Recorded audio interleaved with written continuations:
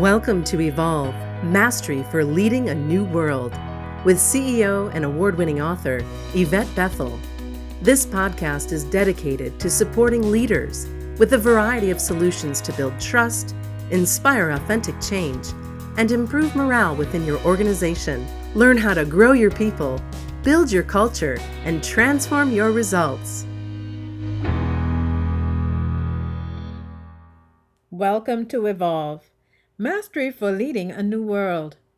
I am Yvette Bethel, and this episode of Evolve is about balancing processes and people. Earlier in my career, I worked with an executive who always reinforced the message, what gets measured gets done. It's a deceptively simple statement because it has profound implications.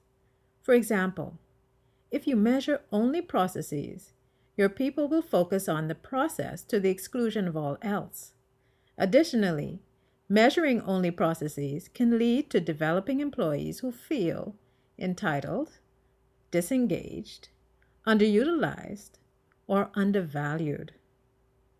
You might say to yourself, so what? Once I'm getting the results I need, there's no need for me to worry about balance. My assertion in response to this claim is that yes, you might be attaining your desired results, but with strong leadership and an inspired team, you can achieve quantum results, especially in challenging times. Creativity and innovation are important cultural characteristics because they show up when employees are inspired and engaged. Inspired, competent employees are not only able to improve results, they can and will innovate solutions in difficult economic climates and sustain or even turbocharge the performance of your business. Traditional wisdom used in some hierarchical cultures is based on the belief that persons should be considered for promotions because of their above-average understanding of the process and their production of the best results. While these results-driven employees may be your best performers based on their technical skills and knowledge of the job, when promoted, these persons who were previously top performers at a lower level are incapable of motivating and engaging their respective teams to do the same. Policies and procedural standards create safety, predictability, and opportunities for enhanced control. Oftentimes, these standards are treated as rules or inflexible structures designed to maintain uniformity. While standards are quite useful and necessary for success, Tanmay Vorga once stated, processes have to be flexible since each project is unique, each client is unique, and hence, process requirements should be unique too. Processes should act as a tool and help people perform better. From a problem resolution perspective, managers can fall into the trap of perceiving challenges primarily from a process perspective and not see the contributing people issues clearly enough. Many managers learn how to break down a systemic problem, but when people are involved, so are emotions, and emotions can impede the resolution of process, especially ones that are related to people issues. To bring about balance in work environments, where there is emphasis on processes and policies, you can enhance your people leadership in the following ways. 1. Strike a balance between structure and flexibility. Too many organizations focus on one or the other. Structure focuses on processes and policies, and flexibility allows your colleagues to impact these policies and procedures in productive ways. 2. Build and support trust, both inter- and intra-departmentally. 3. Communicate by connecting with colleagues. Evolved listening skills and empathy are needed to balance a directive-driven culture. 4.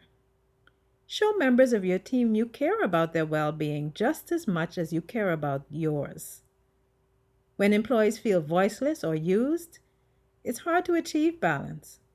On the other hand, when giving employees their voice for the first time, it's important that they learn how to share their views respectfully, from a place of balance.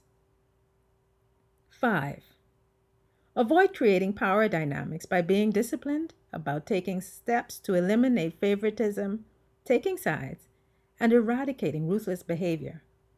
Continuously develop your team so they can grow with the company, maintaining the balance between the evolving needs of the organization and the skills of the team. 7. Implement an effective reward and recognition program.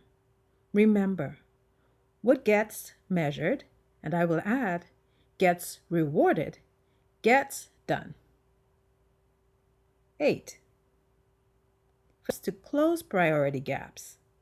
Develop team members who are self-aware and capable of self-regulation is number 9. As a leader, in executing your daily duties, it's important to be attuned to when you are too focused on processes so you can proactively recalibrate your actions.